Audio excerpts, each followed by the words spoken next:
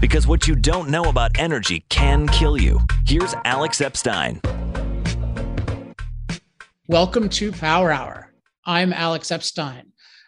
Today, I'm very excited about our guest. Just to give you a little bit of background, I work with a lot of elected officials, and I like working with them. But most of them are not on their own sort of great spokespeople about energy. So I try to help elected officials, but it's rare that you run into one who really gets it from the beginning. But today we have one who does. His name is Governor Mike Dunleavy of Alaska. I first saw him at a Texas public policy event maybe 6 months ago, and I was just blown away by the moral confidence he had in the value of resource development in general and fossil fuel development in particular in Alaska, and his moral stand against the ESG movement. So I've been trying to meet him for a long time. I finally did meet him recently, and I got him on the show. So very excited. Governor Mike Dunleavy, welcome to Power Hour. Oh, it's great to be here. Thanks for having me. My pleasure. All right, let's jump right in. So as background, so you're the governor of Alaska. How important to Alaska is resource development in general and then fossil fuel development in particular? It's very important. I mean, that's why Alaska was purchased in part from the Russians by William Seward in 1867 as a resource storehouse, also for its geopolitical location on the globe, both of which, by the way, are still in play and actually becoming more important as time goes on. So Alaska has tremendous oil. I mean, we've produced over 18 billion barrels of oil out of Prudhoe Bay and Kuparuk, the supergiants on the North Slope. And we have billions of barrels of oil left to produce. And this is pretty much a conventional field as opposed to the fracking that you see in the Bakken and down in the Permian. Lots of capacity in our pipeline. We used to produce upwards of 2 million barrels per day back in 89, 90. And that has slowly dropped off to about 520,000 barrels today as we speak. We are discovering new pockets of oil on the North Slope. And we anticipate that our oil production will actually increase if things are allowed to occur as they should, meaning that the market drives the demand for oil. I find it interesting, if you don't mind me saying, I think it was just yesterday, that the Biden administration is imploring the OPEC cartel plus to produce more oil, which is somewhat ironic given the fact that they are doing everything they can to kill oil here in America, including Alaska. And so that's kind of in some ways, the silliness of what some of these policy decisions actually end up doing is causing distortions in the market because of politics and ensuring that homegrown oil production and gas production here in the United States doesn't grow at the expense of foreign actors. I mean, we used to work hard at trying to prevent the foreign actors from controlling our lives. And under the Trump administration, I think we're producing about 13 million barrels a day, if I'm not mistaken. I think we're down to about 11.2 now because of some of the actions of the administration, but also some market issues. But nonetheless, Alaska is a storehouse for minerals, storehouse for oil, storehouse for gas. We have 1/7 of the country's timber here in the state of Alaska. We have tremendous opportunities. Our international airport, for example, and talking about geolocation just briefly, but our international airport is now the 4th busiest in the world in terms of cargo, just because of our location on the globe. So we've got a lot going for us if we're just allowed to take advantage of these opportunities. And so that's the issue. Speaking of OPEC, it reminds me of a story, which I actually learned from, I think, a book we've both read, Daniel Yergin's The Prize, about, Prudhoe Bay. And in the 60s, the delays, and early 70s, the delays in building that pipeline by the modern environmental movement. And I wrote this article in the Wall Street Journal, I think it was in 2010, about how the same amount of oil the Saudis took off the market was the amount of money that could have been transported by that pipeline had it not been stopped. And so to me, that's a parallel of the current situation where we're stopping our production and transportation domestically. And then we're saying, oh, please, OPEC plus, produce even more than you want to. Yeah, it's almost a mild form of insanity, to be honest with you, because here we are. America is the energy storehouse of the world. We are capable of producing more energy than just about any place on the planet. Yet, because of politics, we refuse to do that. And as a matter of fact, this current administration is rolling things back. And it's just going to cost us more across the board. It's going to cost us more in jobs. It's going to cost us more in revenue. It's going to cost us more in wealth creation. And I think, and you and I talked about this, I think one of the things that people really don't get is that it really is going to hurt the poorest of the poor, is what's going to happen, because fossil fuels deliver the cheapest energy. No doubt renewables and the technology in renewables are making that the cost of that electricity cheaper as well. But nonetheless, what we have in place now in terms of oil and gas and to an extent coal, it's the cheapest form of energy right now as we speak. And so if you're a single mom with 3 kids and you're trying to make a go of it and you're driving your used car and you're trying to heat your home, as we drive these costs up, as we notice that price of gasoline, I think is what is it, $3.50 to $4 in some places. I'm in California, so it's much worse. Yes, so that doesn't help anybody, to be honest with you. And so cheap energy produces cheap electricity as well as fuels for vehicles and planes, and it really does help the poorest of the poor. What's happening now is going to hurt the poor.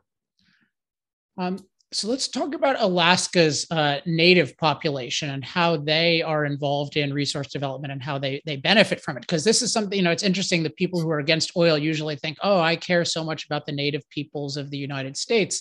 And yet they don't seem to be too aware of the role of how native people in Alaska benefit from industry.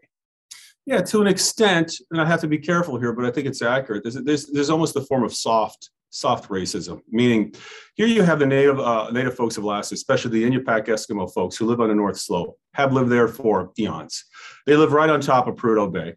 The little village of Kaktovik on Barter Island is within ANWR. And if you talk to the majority of those people, they will tell you that oil has transformed their lives for the better. It helps pay for schools. It helps pay for hospitals. It's helped reduce the cost of fuel and basically all around living on the North Slope. So without oil, you would have a pretty destitute a place here in Alaska, here in America.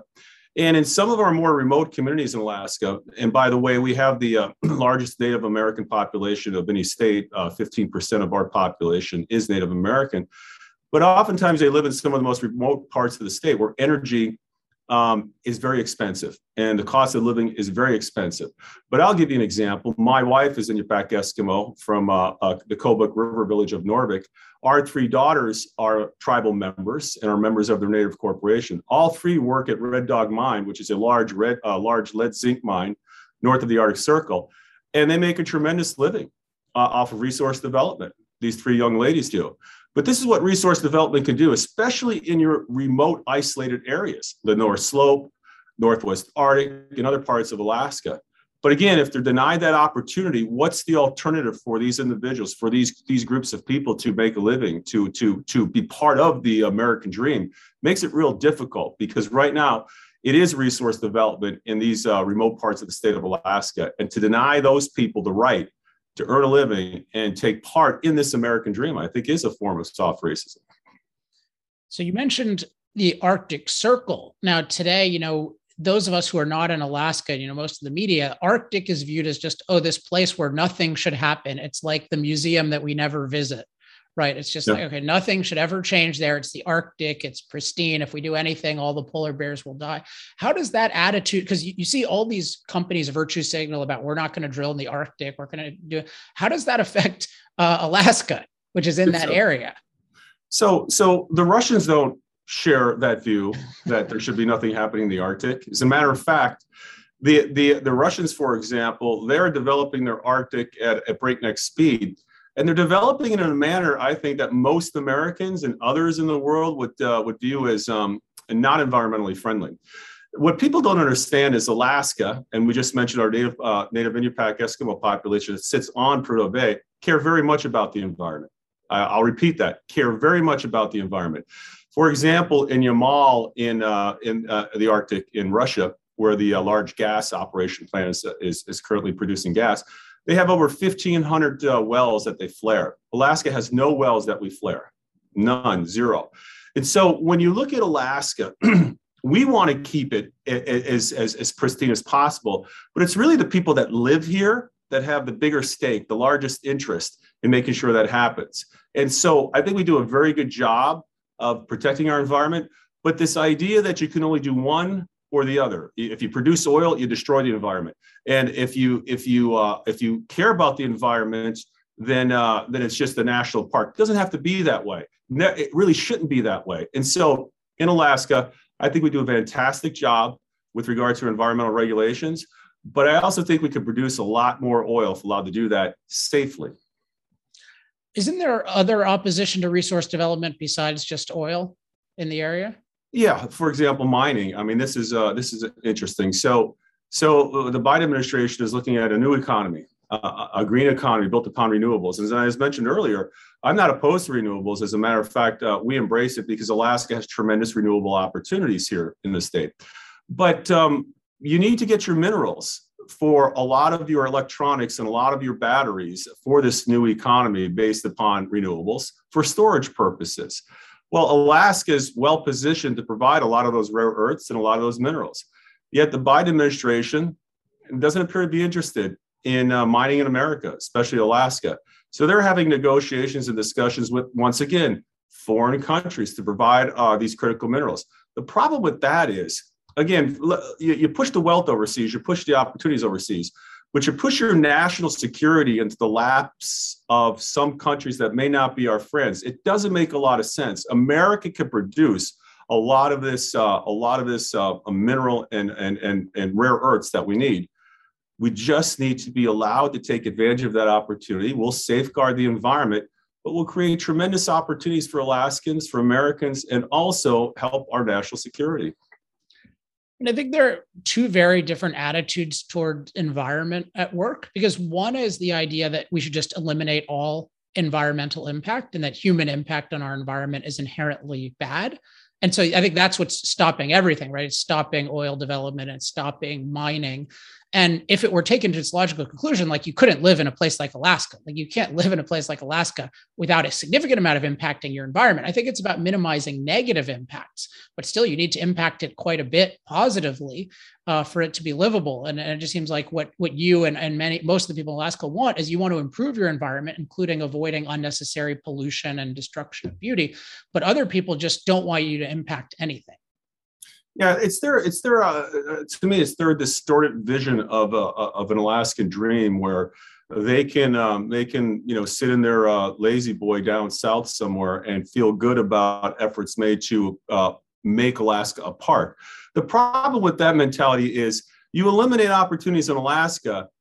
Don't fool yourself into thinking that you've just taken care of the environmental problems for the world, because you're just pushing those opportunities over to countries that will not have environmental regulations anywhere near what we have here. So if you really care about the environment, and I repeat, if you really care about the environment, you do this type of work here in the United States and here in Alaska, where you can watch it, where we watch it, where we make sure that the environment is taken care of. You push it overseas, we have no control of what happens overseas. I'll never forget, I was left with this image of a rainforest that was cut down, I believe it was in Borneo. And there was one tree left, and there was one orangutan in the tree. No trees, literally, for probably thousands of acres. If this is the vision of the environmentalist movement here in America, that we don't care what happens overseas, because we're all interconnected, as we know. It's one world. I mean, we're not hermetically sealed off from the rest of the world. If that's what they want, then they're going to rapidly increase environmental degradation across the globe. And not only will we miss out on those opportunities, but in essence, their desire to save the environment in Alaska, which we're doing really well right now, we don't need their help, is going to hurt the environment overseas. So how do you feel about the current administration? We mentioned this a little bit, but the administration's current policies, and particularly the proposed policies, which are quite aggressive. I mean, how is that going to affect Alaska if any of that goes through? It's going to hurt. It's going to hurt. It's going to curtail opportunity. And it's going to make it very difficult for folks in Alaska to find high-paying jobs, to create wealth, and create revenue for the state. What people don't understand is that Alaska is the only state in the country that, in order for it to be accepted into the Union in 1959 as a state, the 49th state, we had to agree to collectivize all of our mineral resources under the state government. The reason that was required by the federal government back then is we had a small population, a big state. We used to have 4 time zones. We're 2.5 times the size of Texas. The feeling was that an income tax alone for 150,000 people, 200,000 people was not going to pay for the state of Alaska. So they compelled us to agree to develop our resources. That's the irony. In the 50s, in order for us to become a state, we had to agree to the Statehood Act and then put in our Constitution that we will develop our resources for the maximum benefit of our people. The irony is now that they're trying to stop that. So we are the resource state. We're the only state that was compelled to do this. And the Biden administration is trying to shut that down. So you can see the problems that this is going to cause and the distortions it's going to cause, I think, with the economy here in Alaska and the United States. Let's talk about the ESG movement. What are the impacts of that on Alaska? For the Arctic, it could be tremendous. And I don't think it's going to stop at the Arctic. I think it's going to work its way all through Alaska. So, for example, we have the largest temperate rainforest in the world is located in Alaska, and it's part of the Tongass National Forest. Well, a national forest is supposed to be managed as a national forest, where you have activities in there such as timber, mining, recreation, et cetera. Well, the past several decades, the federal government has decided to manage that forest as if it's a national park. So I mentioned earlier that Alaska has 1/7 of the country's timber. We have a small, but because of a whole host of reasons, including politics and policy, we have a smaller timber industry than the state of Rhode Island, if you can imagine that. And so I see the ESG movement just growing, gaining steam, and potentially shutting down more economic activities surrounding resource development in Alaska. Because if it's the Arctic today, it's going to be a rainforest tomorrow, which they're already impacting that now. Then it's going to be some area that out in Western Alaska that they don't want to develop. And so Alaska is really at war right now. Unfortunately, war has been declared in Alaska with regard to our ability to survive as a state, a viable state, a state that can provide opportunities for our kids and our grandkids. Our motto is one of the best state mottos in the entire country, north to the future. Well, we have a lot of our kids moving south. It's not good for a state. It's not good for the future of a state. And a lot of the ESG discussions that are going on are really, when it comes to the Arctic, are targeted solely at Alaska. We're the only Arctic state. But it won't stop there. It won't stop there. And that's, I guess, the warning for the rest of the country and the other states. If you think that you're going to be insulated from this movement, you got to think again, because you just have to come up here, have a conversation with myself and others, and you'll see what's happening. Well, and I think that one thing that's going on is people just don't understand at all what's going on in Alaska. That's part of the reason why I wanted to bring you on, because I think if people knew what's going on, all the good things that are happening, all the good that might be stopped, all the good things that could happen that are not being allowed or that might not be allowed, like, it's really great. I mean, I've been fortunate to visit there before. It's an amazing place, but I really want to get out of people's head the idea that I don't think most people know Alaska and the Arctic are related. Honestly, yes. I think it's just the Arctic is really just in most people's mind like a place with polar bears. It's just like it's just like a big polar bear zoo. And all we have to do is just make sure nothing happens to it. It's a place where people have lived for thousands and thousands of years. And that again is kind of some of the strange mindset of those that are in the extreme environmental movement. People are part of the environment. We are part of the world. As I mentioned earlier, our Inupiaq Eskimo people, for example, have lived in the Arctic for thousands and thousands and thousands of years. And nobody knows how to take care of the Arctic better than those folks do, better than our people do. So I think people think of Alaska as less of a state, unfortunately, as less of a state and more of some type of mythical place that must be saved from itself. The fact of the matter is we do a pretty good job of saving Alaska. It's our state, it's our home, it's our backyard. So we look out for it pretty darn well when you look at the environmental regulations that we have. But this idea that you have to stop all resource development and all progress in the state of Alaska is a bad fairy tale. It doesn't result in anything that's going to be positive. Because in the end, if you offshore all these opportunities, you're just going to ruin the environment across the ocean. And it's still part of the world environment. And if you don't care about that, I guess it's not an issue for you. But I can tell you this, in Alaska, we do it better than any other place, I think, on the planet. We take care of our state better than any place, I think, on the planet. And we really don't need a lot of help in doing that, to be honest with you. Yeah, I mean, you're getting anti-help. Can you imagine? I mean, right just for a minute, you see all the, you can go on a YouTube or websites and you'll see, stop this mine or stop oil production. Can you imagine if you saw commercials like that says save Delaware or save save Rhode Island? You don't see that because it's almost as if the folks down south, they've either given up or they don't care about those states. But for some reason, Alaska is someplace that has to be saved from people. Makes no sense. Yeah, it's an interesting thing. I wonder, there's somewhat of a worship of the cold right now, which is very peculiar in a lot of ways. Just the idea that like the earth is too hot, which is weird because it's a really cold period in history. And, we have way more cold related deaths than heat related deaths. But people who don't live in the cold at all and who generally want to go to warm places think of it as, oh, well, Alaska, like that's the ideal earth. So we have to preserve that. Yeah, Delaware, that doesn't matter. That's just like human place. But yeah, the Arctic is like this natural earth museum that's like the way the earth should be. And so they don't even think of there being people there. We're a state. We're the 49th state. We're one of the 50 states on an equal footing with the right to develop our own destiny within the framework of federalism, with a right to develop opportunities for our kids and our grandkids, like any other state. And like I said, we take care of it better than any other state. We take care of Alaska better than anybody else could. And so, again, don't worry about us. We'll be okay. Just allow us to take advantage of opportunities and we'll make sure that we take care of the state. Come up and visit. But Alaska, again, has got tremendous opportunity if the politics will allow it to happen. Final question. How can the rest of us and the rest of America help? Because I think a lot of people seeing this will be motivated to help Alaska fight back against these bad governmental policies and these bad ESG finance policies.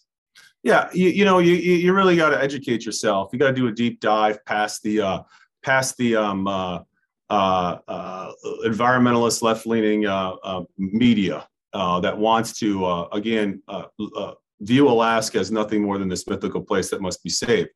You'll see that we don't flare our gas. You'll see that when you park a truck on the North Slope, there's an absorbent, we call it a diaper, put underneath it, just in case there's a drip of oil coming from a transmission or an oil pan, which doesn't happen. You'll see that we really do take care of our environment here in the state of Alaska, better than just about anywhere. And so educate yourself on why Alaska was purchased, the United States, what we're able to produce and how we're able to help the United States, including its national security, by producing it here in Alaska, the 49th state. So just educate yourself. Don't necessarily buy into the armchair environmentalist or the knee-jerk reaction that Alaska somehow is being degraded. It's really not. We could produce gas. We could produce oil. We've done it for 50 years in Alaska, going on 60 years in Alaska. And we contribute to lowering the cost of energy if we're allowed to do that. So I would just ask the people that are viewing this program and others, just educate yourself on the state of Alaska as opposed to the mythical, magical place that some people just want Alaska to be. It can be both, and it is both. But again, we need to be given opportunities here to develop our resources in the manner that we believe are conducive and in alignment with what the people of Alaska want. But you got to educate yourself on what the state's all about. Thank you. And one final comment is I'm very much looking forward to having more people from Alaska. And I'm particularly interested in getting any Inupiaq Eskimos who would be willing to talk about it, because I think that they will also have a powerful story that people don't just hear, but that, like the story you're telling, will really resonate with people. Yeah, you'll get some you'll get some participants from the North Slope. That'll be part of your program. I have no doubt about it. All right. Thank you so much, Governor Dunleavy. Take care. Thanks for having me. Hey, everyone. Before I wrap up today, I have a special surprise, or at least treat. So I had one very good energy political official on today, and I'm actually going to have another one. This was recorded last week.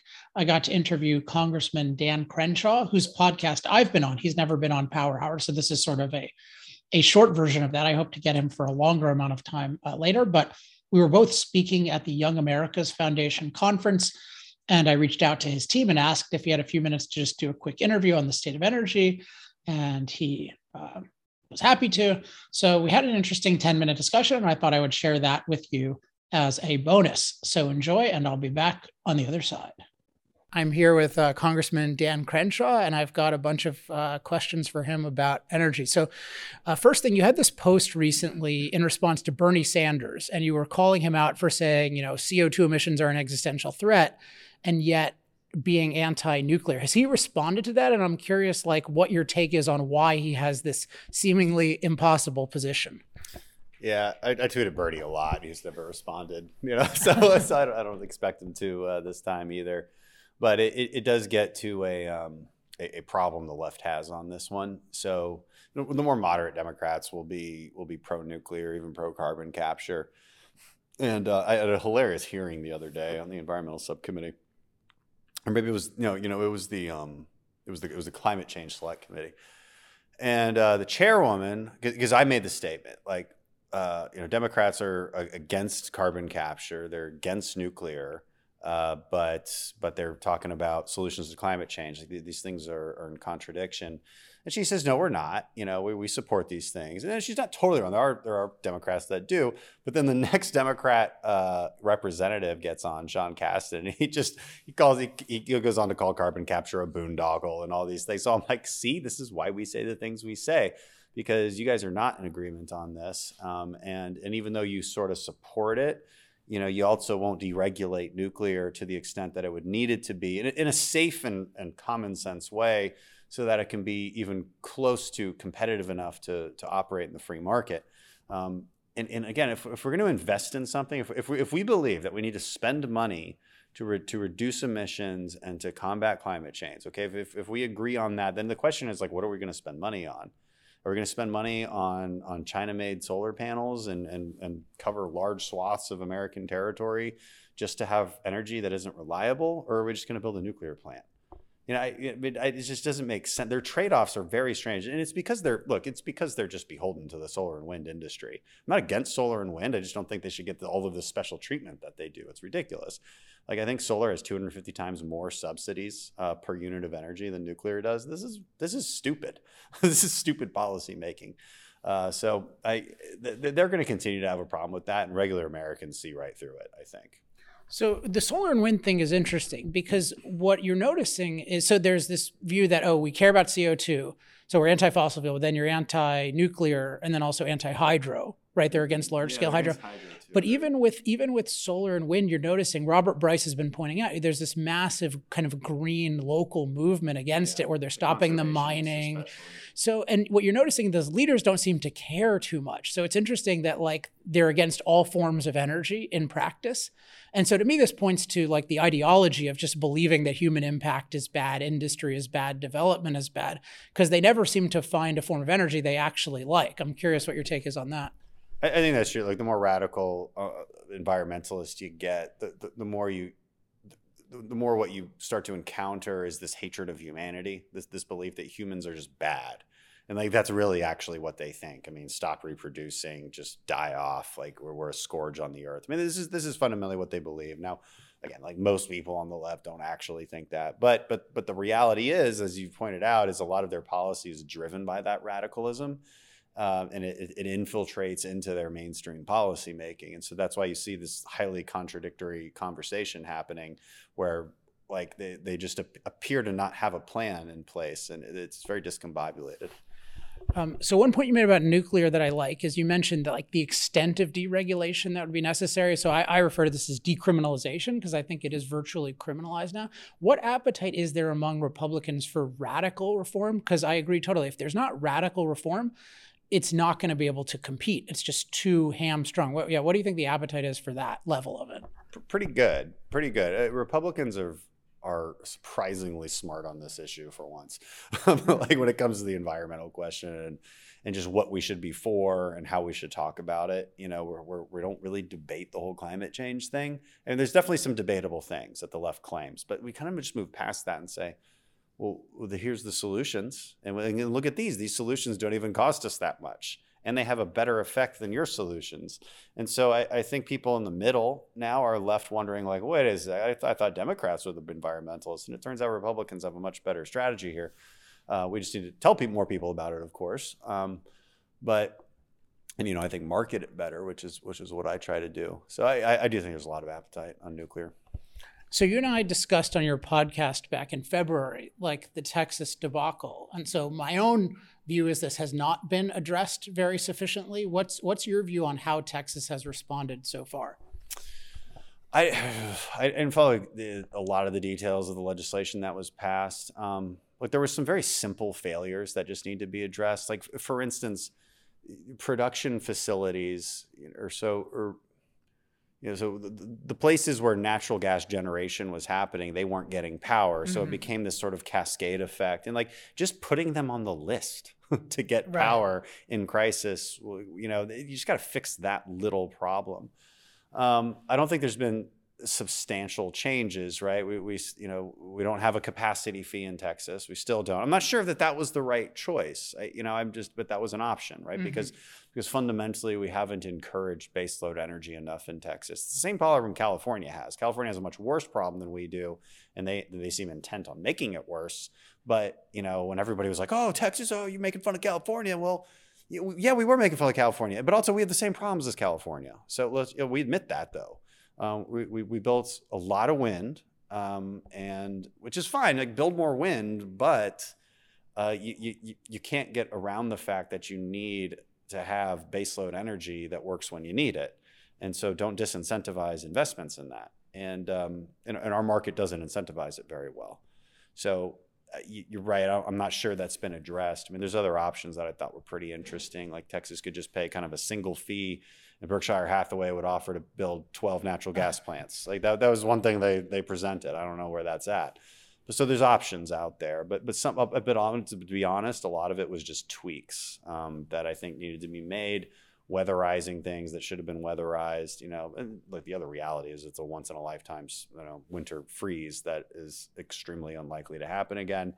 Doesn't mean you shouldn't be more prepared for it, and doesn't mean there's not some lessons learned. So I think we'll come out of it okay, but we do need to build some more baseload energy. That's the fundamental problem. Yeah, and on that note, so if you look at like this summer, I mean, even early in the summer, Texas is having shortages. I'm in California, so we have shortages all the time. One thing that seems like Republicans should say is like, this is just unacceptable. Like in America, we should have low cost, reliable electricity in any situation. What appetite is there for just like saying, look, people have just accepted this new normal of, oh yeah, Gavin Newsom is going to pay me to not use energy in the afternoon, or Texas, it's 90 degrees and we have problems. What can we do to like reframe this? Yeah, I mean, we should talk about energy justice. The left is always talking about environmental justice. We should say, look, our baseline needs to be that people can power their homes in an affordable way. All right, and then we can make that cleaner, but but you can't undermine the entire system for the sake of trying to make it cleaner, which again is what's really happening in California and to some extent Texas. So. It's probably more on people's minds in California because energy prices just rise faster. In Texas, less so. We haven't had the same kind of rolling blackouts that they've had, but again, except for these sort of anomalous events. But yeah, it's about education. It's about education on what baseload energy is, where your stuff comes from. A lot of people just don't know. A lot of people don't care. They're going to the grocery store, they're picking up their kids from soccer practice, they're living lives. And so trying to get that to them will continue to be a challenge. Final question. So one thing that struck me that I've really been impressed about you is you've been in this position of, yes, we do impact climate, but that doesn't mean it's a catastrophe. And that doesn't mean we should outlaw fossil fuels. And certainly we should embrace nuclear. What shaped your thinking on this issue? Because like, to me, it's a good sign that you're thinking this way and other Republicans are thinking this way, but I'm curious where you got it from. Just the facts, like just because it's just fascinating to go through the UN's data. It's okay. Let's accept the scientific consensus. But it turns out the scientific consensus is not what the left says it is. Right. The scientific consensus is like this sort of lukewarming scenario where, there's a cost, but it's not this enormous cost. I mean, in my talk, I was like, look, the UN consensus is by 2100, we're going to have 2.6% less GDP than we otherwise would globally. That's basically nothing. So you want to destroy the economy and impose enormous costs to deal with that small cost? Like, what are you doing? Right, but the GDP of that is so much higher. If you just put it in GDP terms, it'd be so much higher to, quote, prevent it Right, it's so much higher. It's a cost benefit conversation, and the left just moves right past that because they're arguing from this position of superior moral sense. At least they believe so. So, it's very emotional. They don't need to assess the costs and benefits the way we think they should, like any problem solver would. But it's just how they do things.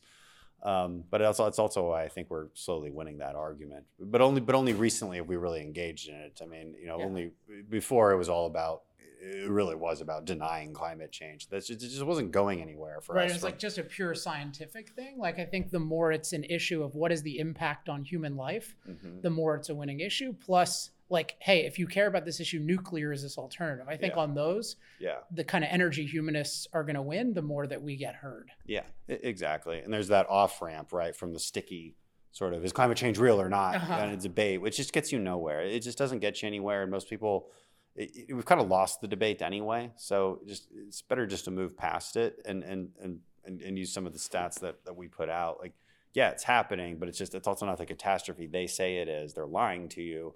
Scientists agree that they're lying to you. And so here's the truth. And then here's how you mitigate it in a reasonable way. And most people want that reasonable solution. I mean, right. I think they surveys indicate that people want to spend about $26 a year on climate change. So, all right, that's that's a far cry from the 90 trillion from the Green New Deal. And they're already spending thousands of dollars, and they don't even realize it. Yeah, that's true. How much money they could be saving, and that's always the thing. It's like if you start getting if you start paying double what you pay now for electricity, but you get it from solar, you clear a bunch of land just west of Houston, and you find great. You feel good because you got some solar. Ask yourself a question like, what benefit does the world get from that? I mean, really, like what benefit? It is not clear that you're getting any benefit. That's why I point out too, again, according to the scientific consensus from the UN, if we all stopped emitting, by all, I mean all developed countries just stopped emitting right now, we would have a 0.9 degrees Fahrenheit temperature reduction by 2100. So it's like sounds worth suicide. Well, yeah, it's like, what are you getting from this? Right. And it's going to get a little warmer, sure. Sea levels will rise. They've been rising for a long time. We should expect that, but there's not going to be tsunamis all of a sudden. Just you got to adapt to some of these things. And just a more reasonable conversation, I think, wins the day. Yeah, I think it's great. All right, man. Well, thanks so much for talking. For all you do. Thanks for being a good champion. Appreciate you. Thank you to Governor Mike Dunleavy and Representative Dan Crenshaw. It was enjoyable to talk to both of you. And, the fact that I think we're having really improving elected officials on energy issues. I won't take credit for these two in particular, but I think I'm having a positive influence in general on elected officials.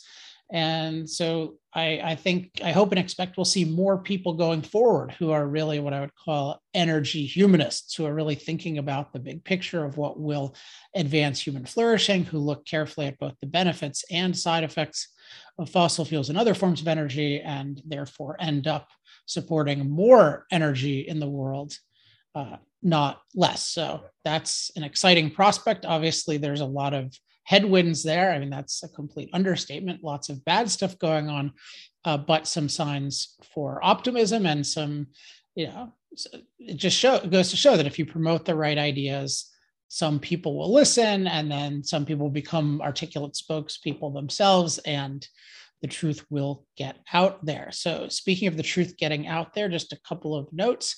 I've been posting a lot lately on Twitter about the UN climate report and the media distortion of it. The climate report itself, I talk about as a mess, and then the media distortion makes it even worse. So on Twitter, I've had a couple of prominent posts. One of them that I'll share in my newsletter. So make sure you're on my newsletter, or you can probably see it at industrialprogress.com. By the time you see this, or a day later, I fact-checked Twitter. They made this egregious statement about the amount of warming expected in the next 20 years, and I corrected them, and they seemed to totally ignore it. But then, lo and behold, I checked today, and they actually did correct their egregious error. Now, they didn't really publicly apologize for it, but they did at least publicly correct it And I've called for an investigation of this. So encourage Twitter to really take seriously, because they put out something that just misled millions of people. And it was a very obvious kind of thing.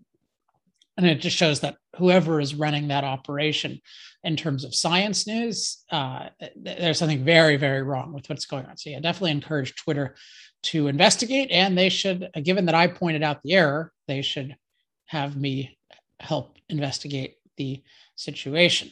Also check out, as always, energytalkingpoints.com. We're going to be posting a bunch of new stuff there soon. And make sure you're on my newsletter, which you can sign up for by going to industrialprogress.com. As always, if you have any questions, comments, love mail, or hate mail, email me at alex@alexepstein.com.